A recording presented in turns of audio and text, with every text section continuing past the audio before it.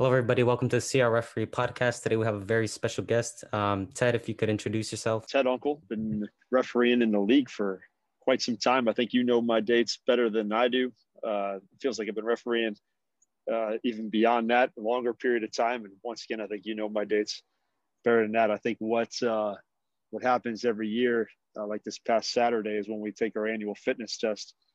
It's a reminder of how many fitness tests we've taken. It's one of those little check off the box things that we do annually.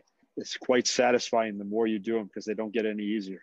Let's start with how you started getting involved with soccer. Sure. So a long time ago, before I knew what refereeing was, and I've always been an athlete. Baseball is my sport. Anybody that knows me well, I can sit down and watch a baseball game more so than anything else, although a little bit of college basketball, but it's all outside of thing. I'm probably the most non-soccer referee in our ranks. But, that's the thing that I think makes me unique and makes me tolerate a lot of the stuff that kind of gets thrown at us when we do referee, right? The tensions and challenges that we overcome. Started way back when my dad was refereeing. It was easy money on the weekends. It was a great time to spend time with him.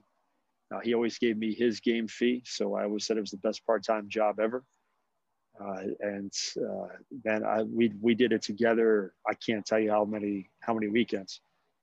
And then for the longest time, like you get your badge or whatever it is, grade 8, grade 7, and you realize at that time that you didn't need to get a fitness test associated with being a grade 8 or grade 7. I think even then.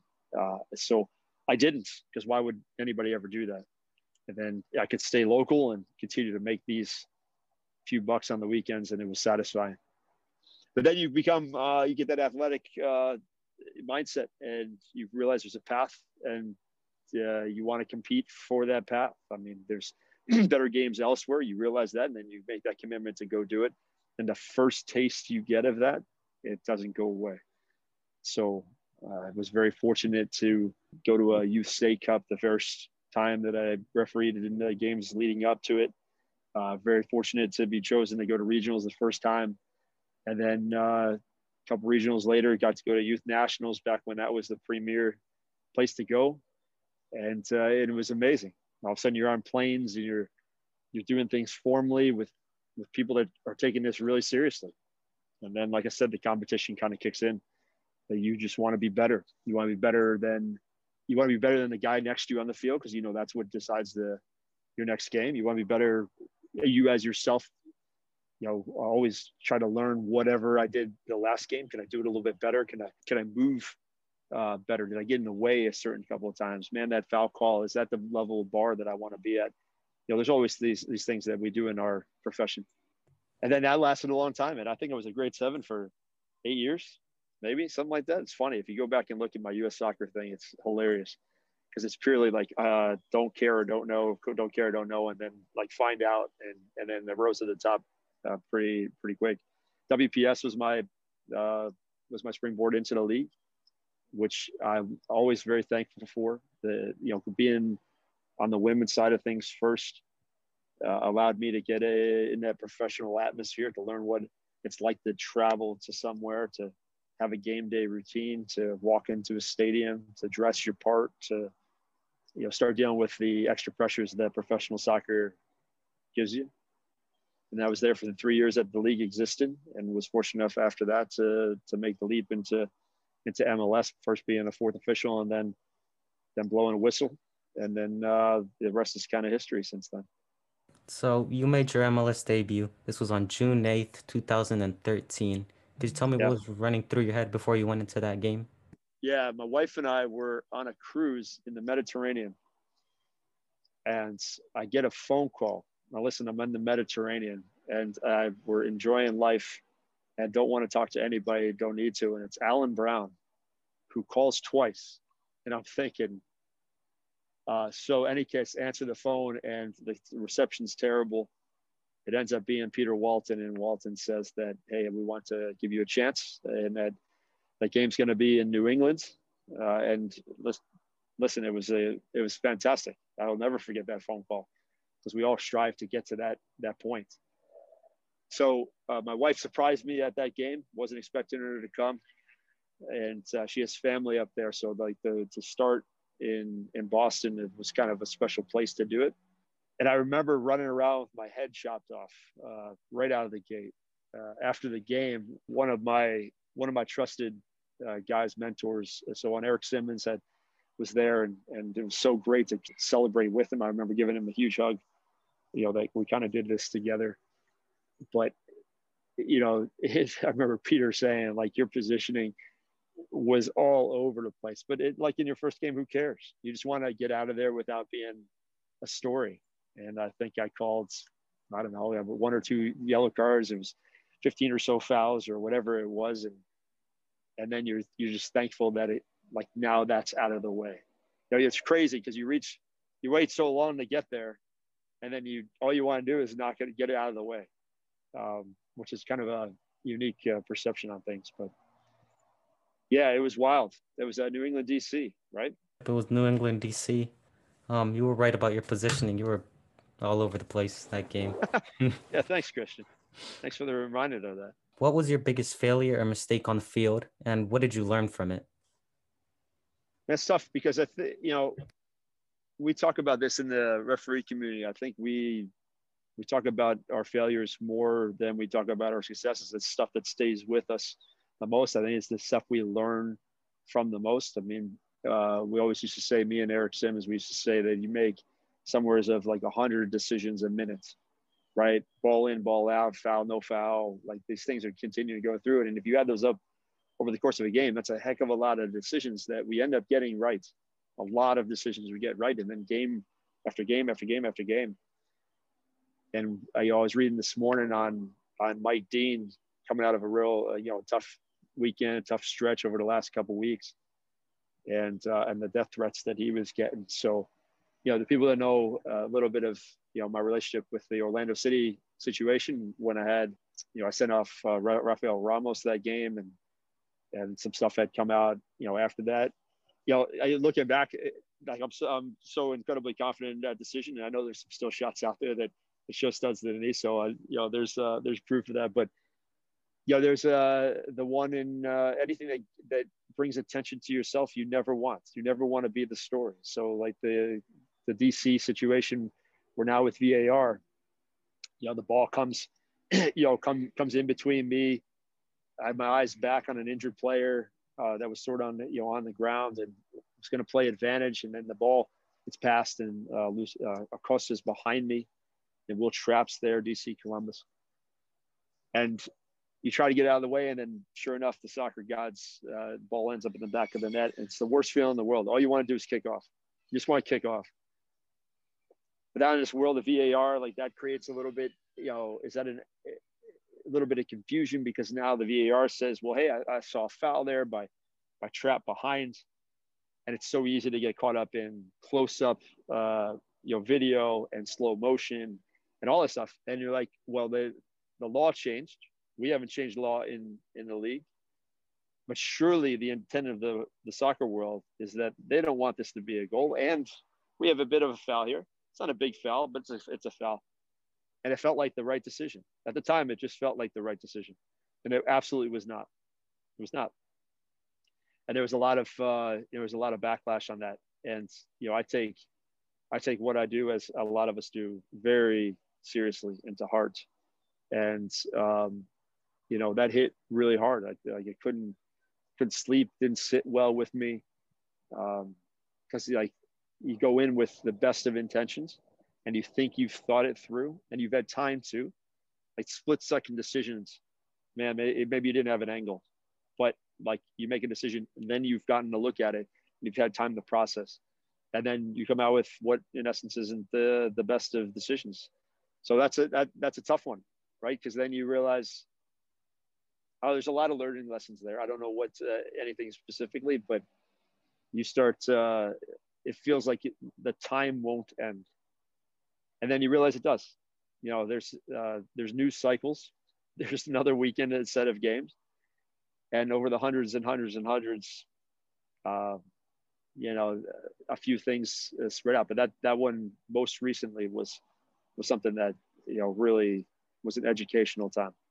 Do you think VAR has helped the officials get these big decisions right? Yeah, I think if VAR is used in in the way it's intended to use, it's an excellent tool. It's an excellent tool.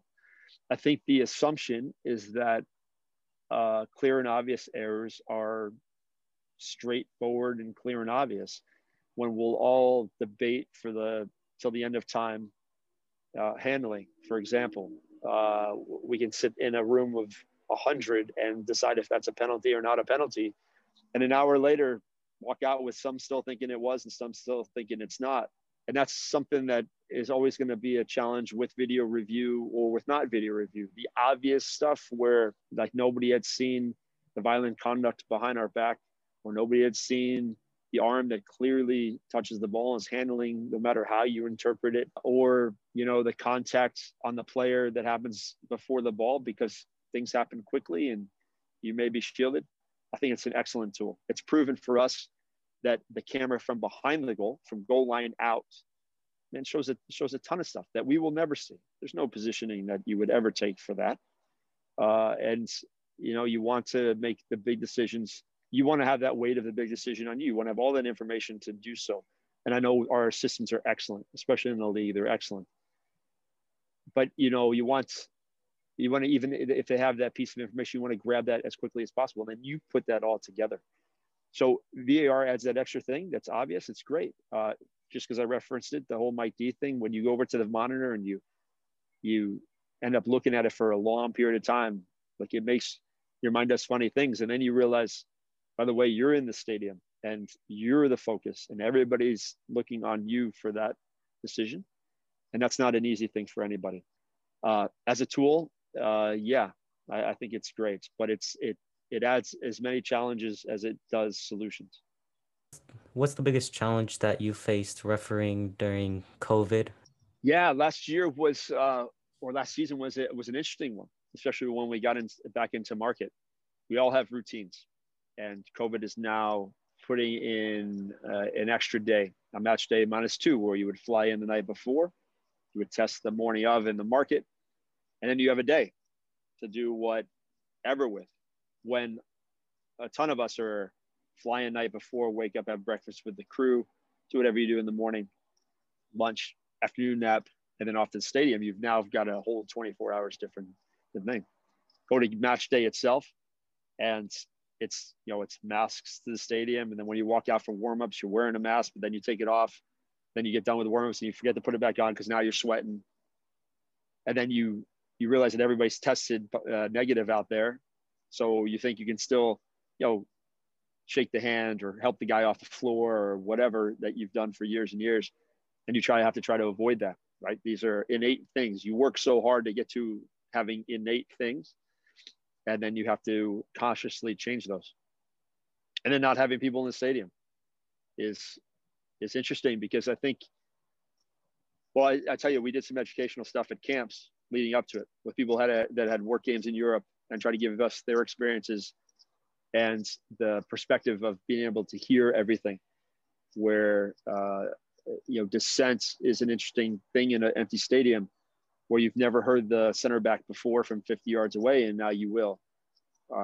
Does that raise to the level of dissent, or is that just things that we've dealt with for time and time, and you just manage it as you normally do?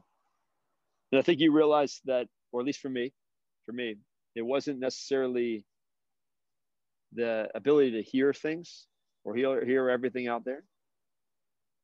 It was the lack of energy in the stadium. There was, the more people in the stands, the better I think I perform. Like you go to some of the bigger international games that I've done, and you have 50, 60,000 and it's jammed, and it just kind of just goes into white noise, but you feel it. You don't hear it, you feel it.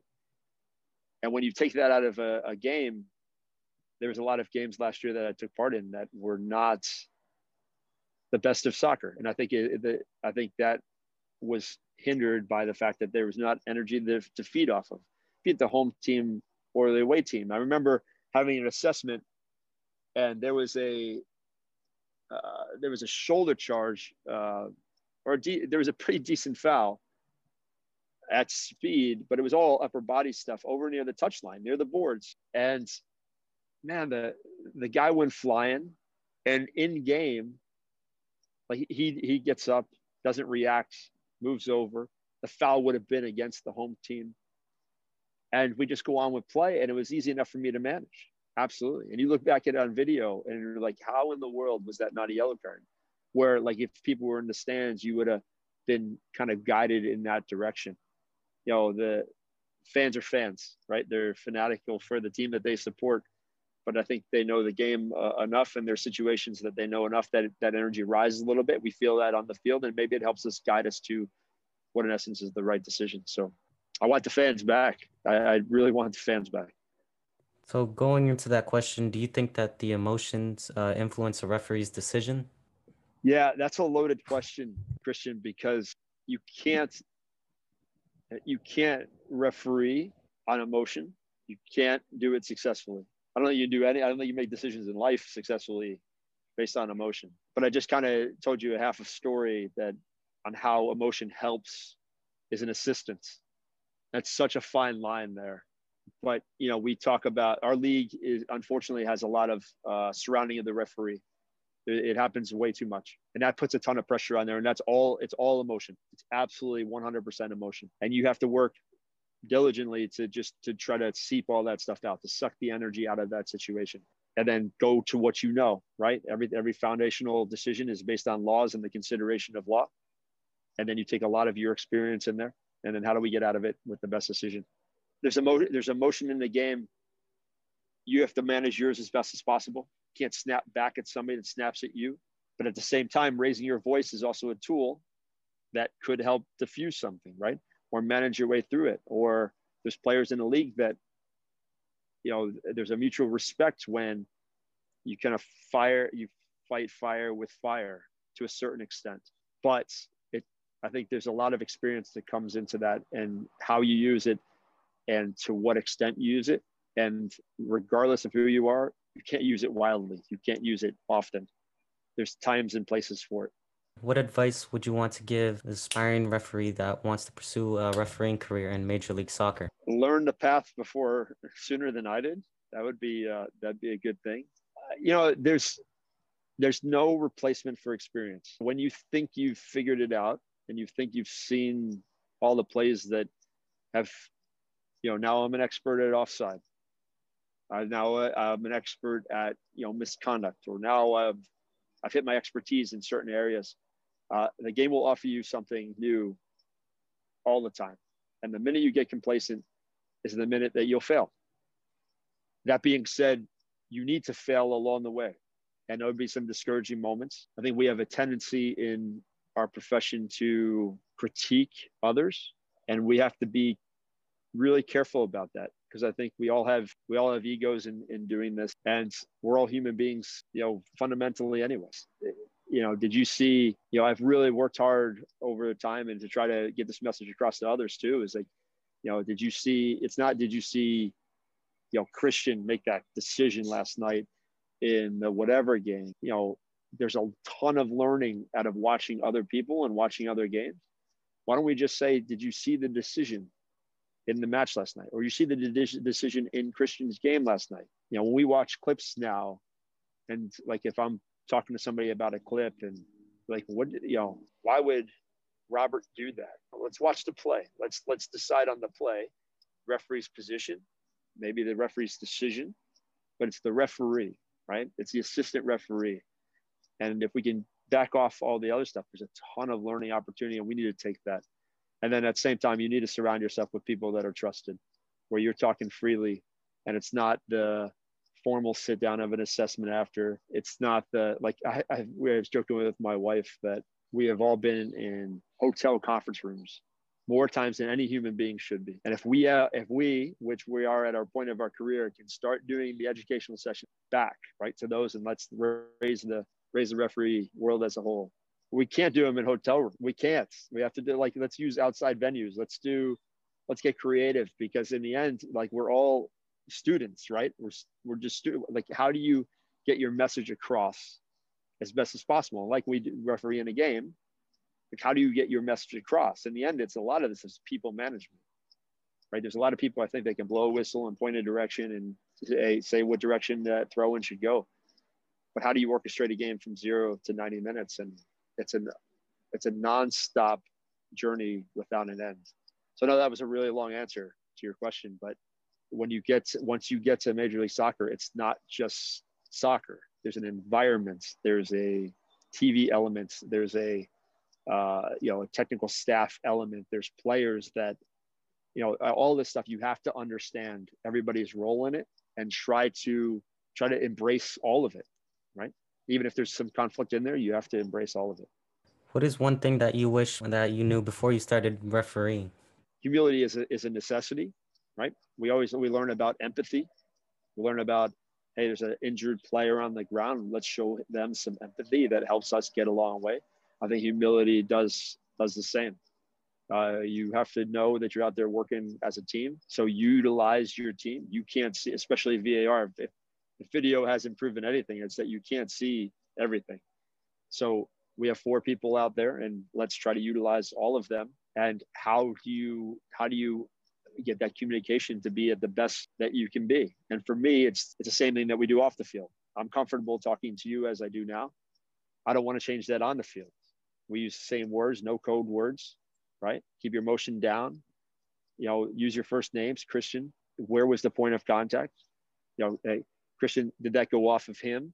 Just use normal, everyday vernacular. And I think if you can, if I knew that earlier, I'd be more successful earlier. When you're young, you think you can run all over the field, and you learn that's not necessary, and it's not necessary. It actually puts you in a worse position, and you think you know everything, and you don't, and you think that like that emotion we talked about earlier is free flowing either way, and that quip that you think is funny may put you in a worse position. It's like solve more problems with sugar than vinegar kind of thing. So it's that, but that humility piece is a big one. Who are the 3 people that have been the most influential to you in your refereeing career?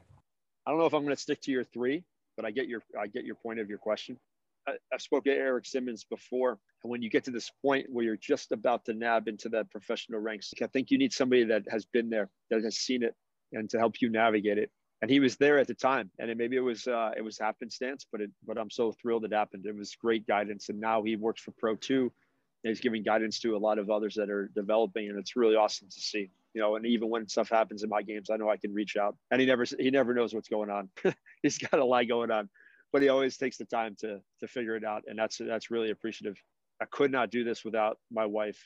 And my wife has her storied career, refereeing, and there's this understanding of what the refereeing world is like, and then to be so fortunate to know what the refereeing world is like at the professional level, and then what it's like at the international level. I mean, that right there is so unique. We didn't get married because we're referees. We got married for so many other reasons, but to know professionally, that has been a huge help. And then it's this guidance from a little bit of everywhere. There's colleagues now like that. Without that trusted group, the Corey Rockwells, Drew Fishers, Alan Kellys of the world, that then I wouldn't be as sharp as I am going into a given weekend. In the soccer world, from how that whole thing works. I mean, there's a guy up in North Carolina, Roger Morton, that is just a phenomenal human being. That our relationship is really special to me, and what he does to give opportunity and structure to the people that he's around. It's all really impressive. And there's names I'm forgetting. I mean, I was with the Penzos this weekend. We're close as families and friends and all that stuff. Our daughters are amazing, and that's the thing too. Sharing those ideas and stuff, I think, makes us better in whatever way you want to impact this world. And at some point, you have to impact it more than just being the active referee. What sacrifices have you had to make in order for you to become one of the top referees in the U.S. and the world? A ton, but everybody does, and it depends on the time of your life that you do it. Obviously, it's easier to commit to all the events if you have no other commitments. That being, if you're not married or have children or a full-time job. What gave me opportunity at the beginning is I live 40 minutes from IMG, and I'm available. And coming up, being available is a massive thing, as everybody knows. So on a Tuesday morning, when Australia is here to play the US 17s, me, who doesn't have the credentials or the badge, has an opportunity to referee that game. And to be able to see all those youth internationals to come through was amazing. And I was just fortunate at the time to be as available as I was. But life changes. And there's a ton of sacrifice away from home. We have our camps where not only am I on the road week after weekend to officiate a game, now there's midweek where I'll leave on a Wednesday and not get back till Sunday night or a Monday. That's a lot of time. And especially now my daughter's 5. She has her schedule. We have, after I get off with you today, I'll finish up some of my normal work day, which I still do outside of soccer. But there's lacrosse tonight, and then there's golf, and then her own little soccer career trying to get off the grounds, you know? And you miss a lot of that stuff. And that's tough. I mean, I don't know how our parents did it, but like, you know, iPhones and video chats and all that stuff, it brings you that bit closer. But like for me and a lot of us, you know, family first, and to sacrifice any of that time is really, really tough. I always try to be last flight out, first flight in. And that in itself is sacrificing sleep and other things. But there's nothing like, you know, the smiles of your family and, you know, being around them. So, but I think the time of your life actually, you know, it dictates what sacrifices you have, but everybody has it. So many people believe that refereeing is challenging to the point where it almost becomes overwhelming. Why do you think that some people believe this? Because we lose more people. We'll start at the beginning. We lose more first-year referees than anything. You look at those numbers, it's unbelievable how we have enough officials to cover the games that we need to cover, and we don't, right? You know, I don't know exactly where you are in the point of your refereeing career, Christian, but like I remember being back and doing 3 or 4 games a day without question. I'm asked to do what in essence is 1 game a week, and that's a lot, right? It takes a lot. So to go back and do multiple games in a day is insane. And now where MLS is expanding and USL is expanding, and there's these games to be covered. But like when you start off, it's very difficult because I say this a lot. Those people are separated from the outside world by a painted white line. It's the only thing from separating from an angry parent or somebody that wants to attack or put physical, you know, harm on somebody, or then you have to get to the, you know, your car and get home after the game and all that stuff. We're so fortunate. We have security teams, we have walls, we have, you know, X number of layers of things before people can choose. So there's comfort, you know, there's comfort in that. Like I don't envy those that start out and have to deal with all of it, because that in itself, you want me to go to the field, spend my time trying to do something I love for a few bucks to get absolutely berated and threat. Why would I want to do that? And then like when you get to our world where everything gets real public, and anybody that has a phone or a computer has an opinion, and that opinion goes out in seconds. You know, if you get caught up in that world, I mean, Mike Dean got death threats. His family got death threats. I had my stuff, you know, put out my personal information from Orlando. Like that stuff gets real really quick. And then in the end, it's a game, right? This is all a game. And you have to think, you know, is it truly worth it? I know we're passionate about it and we want to be the best and we always want to give back. But, you know, the referees are always the first to get knocked, right? We always come in with that little bit of, oh, here they are again, right? The NFL, the Super Bowl was last night. And there's even that little piece about the officials called too many penalties and stuff. We're never going to get the, you know, that advantage that leads to the goal is going to be celebrated as a goal, not because the advantage. So, you know, when I had one in the Minnesota playoff game this past season, you know, maybe you leave your hand up just a little bit longer. So like the people that do recognize, you know, it's the small win. It's that little small win when you know the rest of it is always going to be a bit of a fight. So with that, have you ever felt unsafe in a game or after a game? Yeah, I think I go back to the Orlando thing where we were, or to answer your Orlando question, just because we have the security and we have all that stuff around us. But it does get a little bit worrisome where, unfortunately, there's been stadiums where stuff gets thrown down and like you don't want to get injured. You want your crew to get injured. You want anybody to get injured, fans or otherwise, right? But sure, I mean, we've all, if you do ethnic amateur ball on a weekend, you would think, you know, the common theme is that everybody wants to get to work on a Monday morning. You know, emotions get kicked up by. You know, I've been in a few of those where it's kind of, you know, police have to show up and there's a bit of, you know, nerve around that. Right? You don't want anybody, you know, get injured there. And then, you know, we live in an interesting part of the soccer world with CONCACAF, and you know, when you're doing games in certain cities and certain certain countries, there's where you're not allowed to go out or you're not allowed to do certain things, and there's overprotection of stuff. It makes you think a little bit, and that's tough. But I don't know. Part of that is, that shows the absolute passion. When it goes over the line and there's actually violence involved, there's actually stuff that comes, or there's personal threats involved, then yeah, it's scary no matter where it is. What do you think is the most misunderstood aspect of the refereeing profession by coaches, players, fans, and the media? I think one of the biggest misunderstandings is still the fact that I think people believe that we show up, we grab our bags out of the back of the car, and that's it.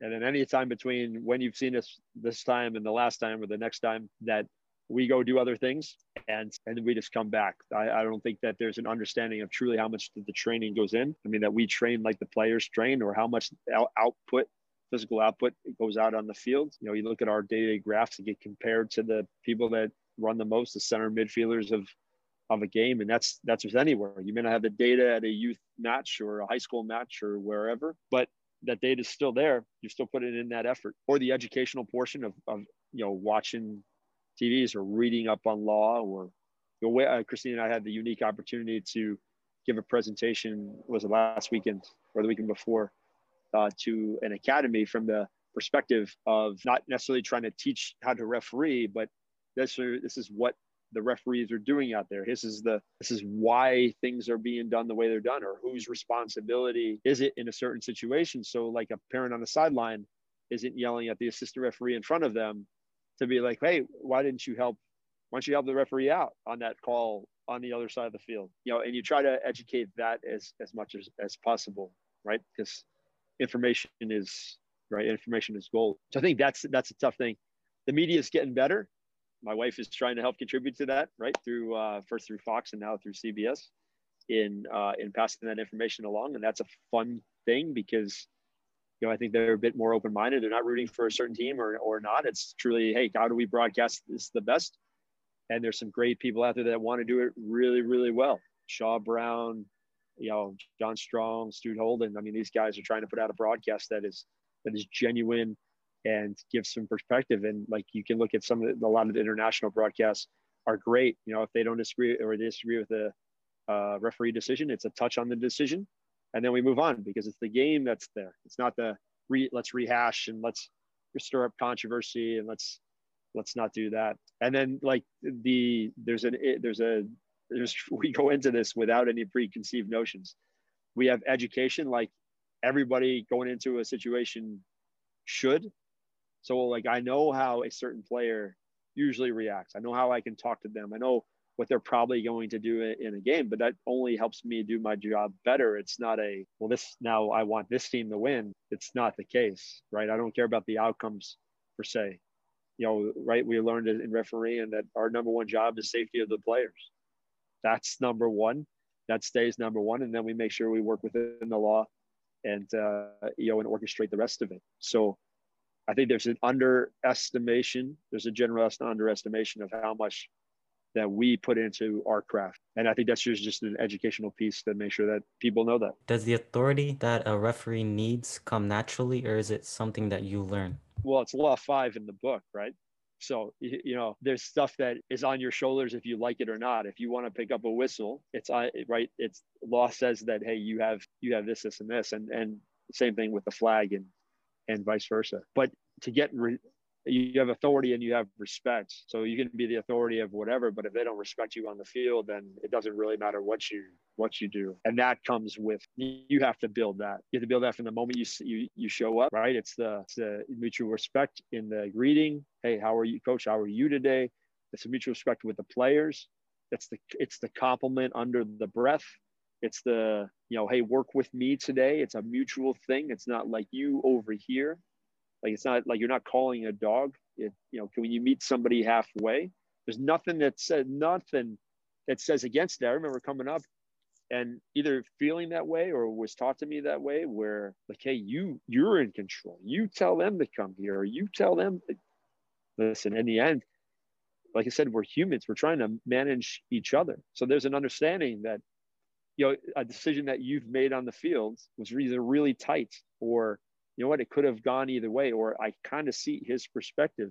if there's a little bit of an emotional outburst there, you kind of have to understand why, right? There's a piece to that. There's a responsibility on you to have the authority. Same time, I use this a lot too, where if people ask, what words do you say to a coach? What words do you say to a player in a certain situation? And there's nothing specific. Like I go off on tangents all the time, and whatever works in the situation, it just works. But are they screaming because your decision truly was wrong? Because if it is, then maybe you give them a little bit more rope. Maybe you have to kind of eat that a little bit. Maybe they let that die down and then you explain yourself. But there's a bit on you on that. And then if it's not, if you've clearly seen it, it's clear the right decision. Maybe you have a little bit more of a leg up. There's another thing too that I take that my buddy Drew Fisher has kind of uses in his kind of on his feedback and his assessments and so on when he watches somebody. And it's did you see my yellow cards today? I had 7 yellow cards today. And the immediate question is, well, did you need them? Did you need 7? Not that they were good or not good or whatever, but did we really need that?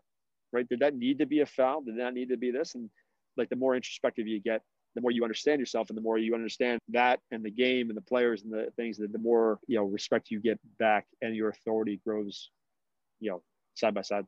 How do you make good and fair decisions under extreme pressure with potentially millions of people watching on TV?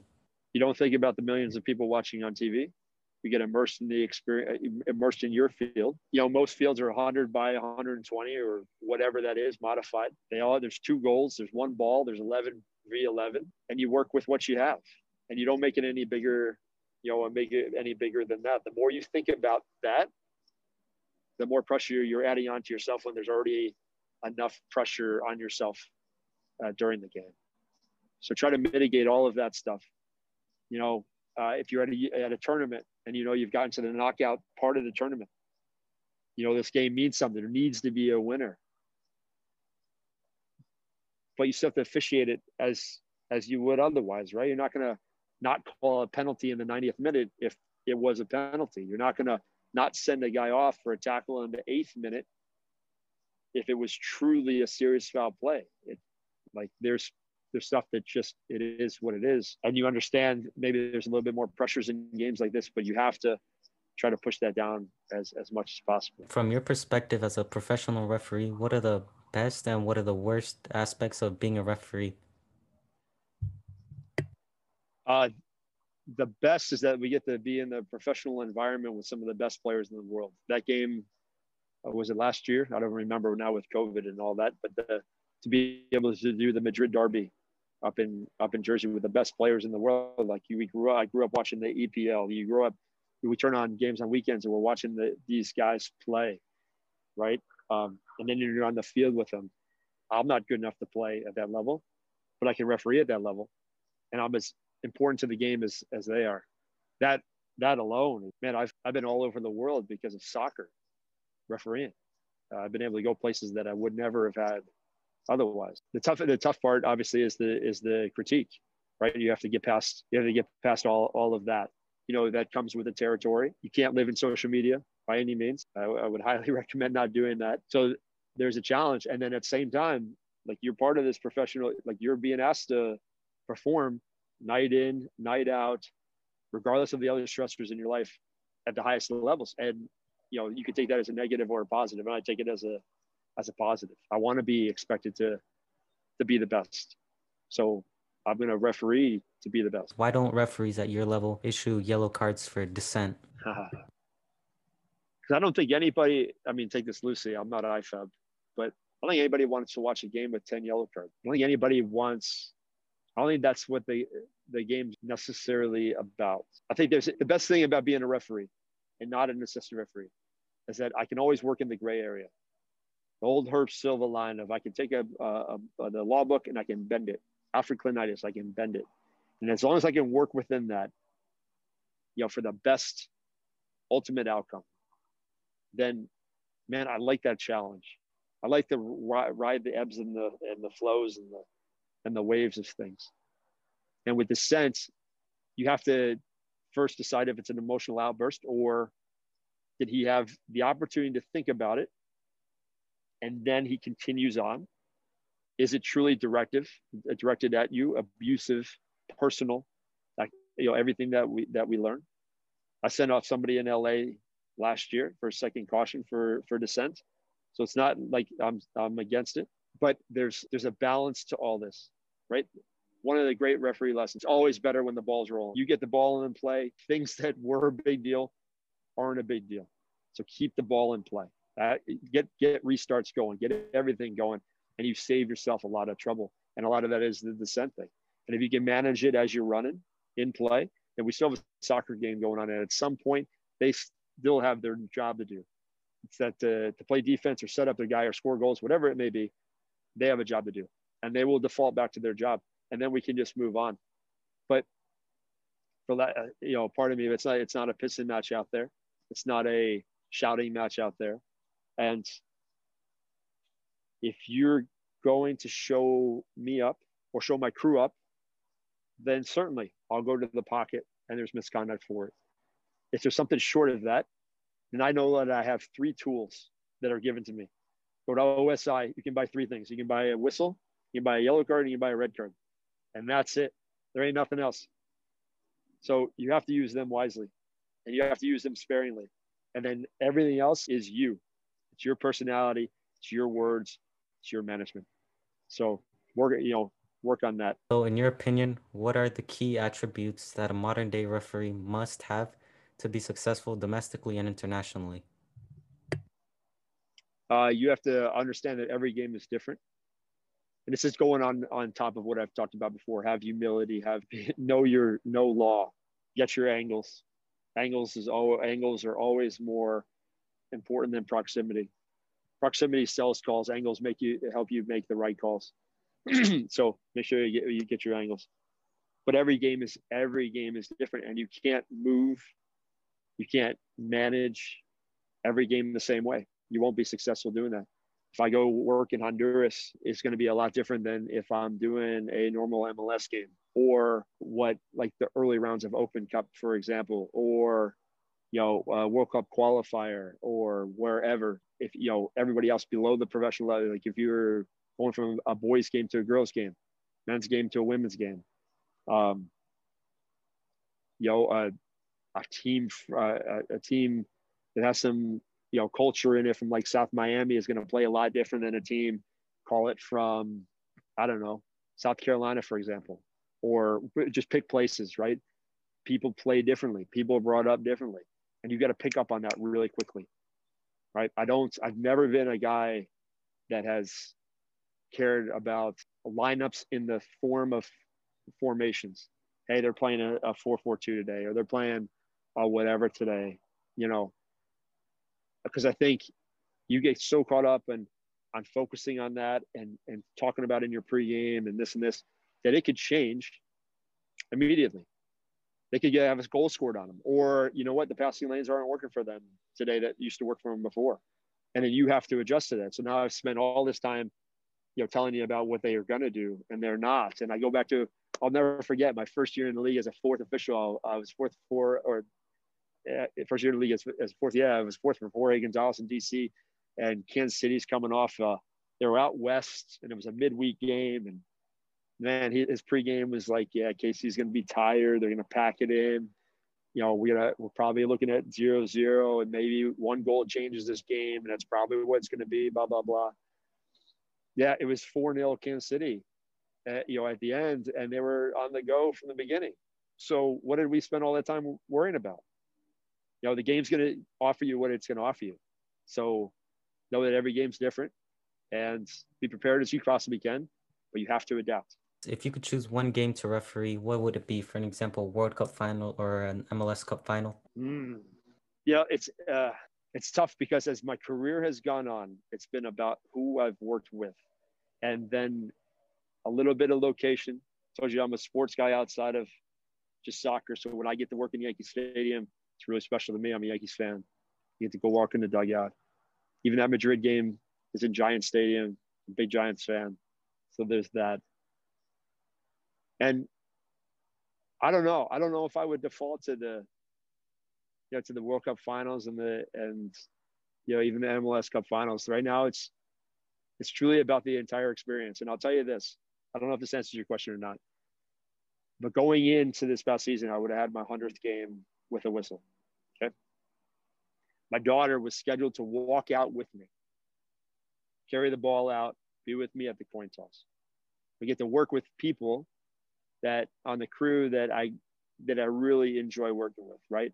Can't say hand selected or whatever. And maybe some that I didn't get to. Joe Fletcher had retired by this time, right? So it's not my career long whatever. And that was supposed to be down in Fort Lauderdale, and it didn't happen, right? It didn't happen because of COVID. But like that game would have been the most memorable ever because I'm with my daughter on the field, with the people that I love working with, and doing game. And I guess it would have been a really cool atmosphere, right? They've been down there and the two teams. But I think it's the stuff away from the game that brings it all in. So I want that, and I didn't get it because I had my 100th game, and I won't have it again. But I will promise you, before I retire, I will have my daughter walk out with the ball, and I'll have the people that I wanted, the Corey Rockwells and the people on the touches and stuff like that. And that to me is more important than anything. What is your pet peeve of being a soccer referee? So that's a large question. There's more to life than soccer, maybe. I think we get really, really caught up in this about details and games. And did you see this? And did you watch this? And, can we go over 25 more clips of tackles and, stuff like this? At some time, you just kind of need a break. And it's okay to just step away. It's okay to block on your calendar and say, you know what? I'm just not available next Saturday. I'm just not. And it's okay because there's going to be more games after that. Maybe that's the pet peeve, that there's this expectation that you're always available for the next game, that you always want to talk about refereeing, you always want to talk about soccer. There's always something more to do. Sometimes you just kind of need to shut it off. How is it having a wife that's also a referee? It's fantastic from the fundamental understanding of what I need to do or what she needs to do, or when we're away for long periods of time, right? She was in the Youth Olympics in China for whatever number of weeks that was. You're away from family for 4 days, call it, normally outside of soccer referee world or the world where people travel like that. That's a tough thing, right? I'm here, I got to take care of the house, and we got to take care of what do we do with this? And, no understanding about things. It's so much easier to juggle and make things work that way. And then you can talk about things like right now, it's really cool where she's in the broadcasting world, which is such a godsend. It's such an amazing godsend that, we never think that leap is ever possible. It hasn't been done, before per se. And, on Champions League and Europa League days here at the house, now the COVID, right? Their studios, her office here, and we're watching games together and, offering up opinions. And that's a cool, common topic of conversation. And then that also leads to events that are soccer referee or soccer centric, where we can both enjoy together, and offer something to it, not just, here's my eye candy on the arm kind of thing, How would you describe your style of officiating? No, very human. I've always had a bit of personality in the way I've officiated, right? I mean, I get some whatever respect from my penalty decisions or the way I call penalties. But we all have personality. So why would you stop using that on the field? And I think I like, that's how I referee. I like my personality out there, the same humor I use off the field, I use on the field, the same ticks, I guess I use on the field. I'm not never going to be the fastest guy, but I can get around the field. I can move. Like my sprints on Saturday we're still sitting 5'6". I'll be 43 here in a couple weeks. So that's something I'm still proud of. But what you see is what you get. And I always say the best, man, I wish Christian, it was like this, where, you can listen in to what we're talking about on the field. I think it'd be the best educational experience ever from a refereeing thing. And if people come to a game and I can get you, a mic to listen in, I would love to do it. Because you'll hear me talk out there as I'm talking to you now. And that's a good perspective that I think I'm really good at stripping back all that emotion that we talked about and the pressures that are on there. You won't hear me. I'll be pretty even keel throughout. Why do you point like that when you do your penalties? Why? Yeah. I think it comes back to my baseball days. I don't know if it's like the strike call and stuff like that, but so first of all, it's always got to be with the left hand. I think you just pointed with the right. It's got to be with the left, and that's partly because of the the whistles in the mouth here. You can't do both. So there's number one. Um, and yeah, maybe there's a little bit of baseball in there, but it's a big decision. It's an absolute big decision, and when you're confident in it and you've seen it, and we're giving it, give it. Any of our decisions out there, you never want to be the sweet and then a little bit of this point and whatever. Be confident in your stuff, and maybe that's between the confidence and stuff. Maybe that's the reason why it kind of evolved into what it evolved to. If you could go back in time and give a piece of advice to young Ted Uncle, what would that be? Upgrade sooner. Don't allow the goal in the DC game. That would probably be a good idea. Yeah, I don't know. I mean, I hate being redundant. I hate being redundant. I think there's there's a guy, I won't mention his name, but he's like, he says, I can't teach you how to run. I can teach you how to referee. And I think when you're young, when I was young, I was just, you just run. You just run. I'm like, okay, I'll take you up on it. Teach me how to referee. But you can't lean on, you need other people, but you need yourself first and foremost. You have to look introspectively. Like, you have to figure out a way. Say, you know what, man, I messed that up. How do I do better? And then you reach out. Then you figure out like what piece you need to get better. And maybe we just fall into this little trap where you just want to do a game where you want to get recognized, you want to get invited, and then I'll just go do some more games, and then maybe I'll invite you to something else, and then I'll do this, and I'll invite something else. Like, you need to take some ownership there. And it's not the walk around, talk to everybody thing. Like, nobody likes that.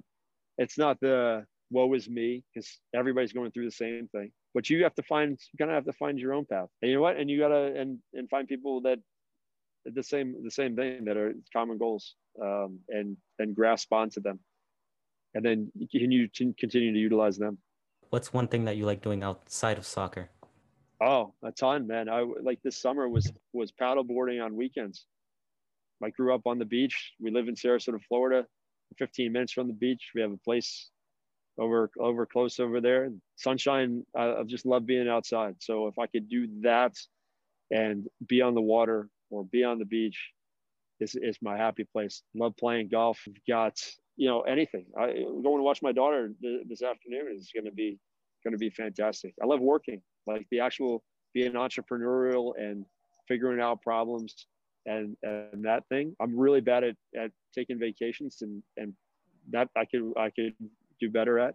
Just have life experiences. Hey, listen, go have a great dinner with good friends. Call them up and say, hey, I miss you. I love you. Hey, let's get together. Like, that stuff with the people that are your family and who have become your family, that are non-blood. Spend as much time with them and tell them and remind them that you love being with them, and you appreciate everything they do. That stuff I can do for the rest of my life. What's the most important thing that you learned in your life? I don't know. I don't know if I could give you an answer that I haven't already kind of went down that road. I think that last thing I said is, it hits near and dear to me. It's funny, when you grow up, I think you try to have as many friends as possible. You try to have as many friends as possible. Like, even in this age of, listen, I'm not on social media. I have a Twitter account, but I post every once in a while, but I just to get some insight. But people like to get Facebook and Instagram and, hey, how many friends and how many likes and all that stuff. And I never really got into that world. And even if you grew up, like, you want to know as many people in your school as possible and all that stuff. And then you realize as life goes on, like, that circle gets smaller and smaller and smaller. But those people become more important and more important and more important. And it's a reason why that is, right? And I think you need to find those people as soon as possible. And I get life changes and and stuff changes. But there's something about, I don't know, my parents always say it's always better to give than to receive. So there's a lot of great lessons between my parents and my grandparents. Please and thank you are the most important words in the English language. We teach that through our daughter right now, right? I am emphatic about that. Respect others. Absolutely respect others. Have some perspective. understand why people, don't jump to a conclusion. Maybe if someone's emotional at you, maybe there's a reason behind it and it may not be you. You'll have some perspective there. And all of this gives some clarity. All this, I think just makes life that much better. So I don't know. Maybe that was a little bit deeper than you were looking for, but there's my answer. So if you could step into my shoes, what would you have asked yourself that I didn't? I don't know if there's that question, Christian, but I'm glad you went the way you went. I'll say this. I'm glad that you went the way you went, because I think we get caught up, like I said, we get caught up in the soccer world and we end up talking about the same old things over and over again. And there's so much, like it's the game's changing. Our responsibilities are changing. It's so different. We have I love giving a little bit of peek behind the curtain. So even that we have a preseason camp, and we did that 2 weeks ago, and then there's 4 hours of education one day and 5 hours of education the next day. We still had an email this morning that was questions followed up that we got clarification from IFAB on. And that stuff always happens. Like during the year, if a decision is made on the weekend, like not everybody knows the answer. And I'll tell you that the great thing too is we have a lot of really educated referees in our group, in our room, that if the overall majority says, hey, you know what, I don't really agree that wasn't a penalty. It's been nice to know that some of the management has come around and be like, now that we've taken all the information in, then we're good. There's not this stick in the ground, this is our answer, you guys are wrong thing, because that's not good for anybody either. I think if you continue to do these things, if you can get more, just continue to probe and get more perspective of what's behind the curtain, what people would not know otherwise. It's great. I love that you're doing what you're doing. And so where can our listeners connect online if they want to talk with you? You can find me on, I guess you can find my Twitter handle. That's Ted Unkel. It's got a logo that someone was kind enough to make for me on the, that's actually a shadow of my penalty decision, or my penalty call. You find me there. You can reach me. Yeah. And if you ask anybody, I'm more than happy to do whatever I can to help, even if it's a quick conversation. All right. Thank you, Ted. Any final words for us? What we do is not an easy thing. Celebrate your successes. Absolutely celebrate your successes. If you fail, know you're going to fail again. Just make sure you learn something from that, and root for others. I would say be easier on the critique. Like I said before, there's a lot of learning to be had out there. Look at the play, and how the referee adjusts to it, or the assistant referee adjusts to it. Not necessarily that Paul, Joe, Angie, that stuff doesn't matter. We all want to be better. We want to be better in this game. And so, so you're not working 7 games on a weekend. So we have, competent referees that are doing what we're doing. Thank you everybody for listening. This was the CR Referee Podcast, and we'll see you till the next episode.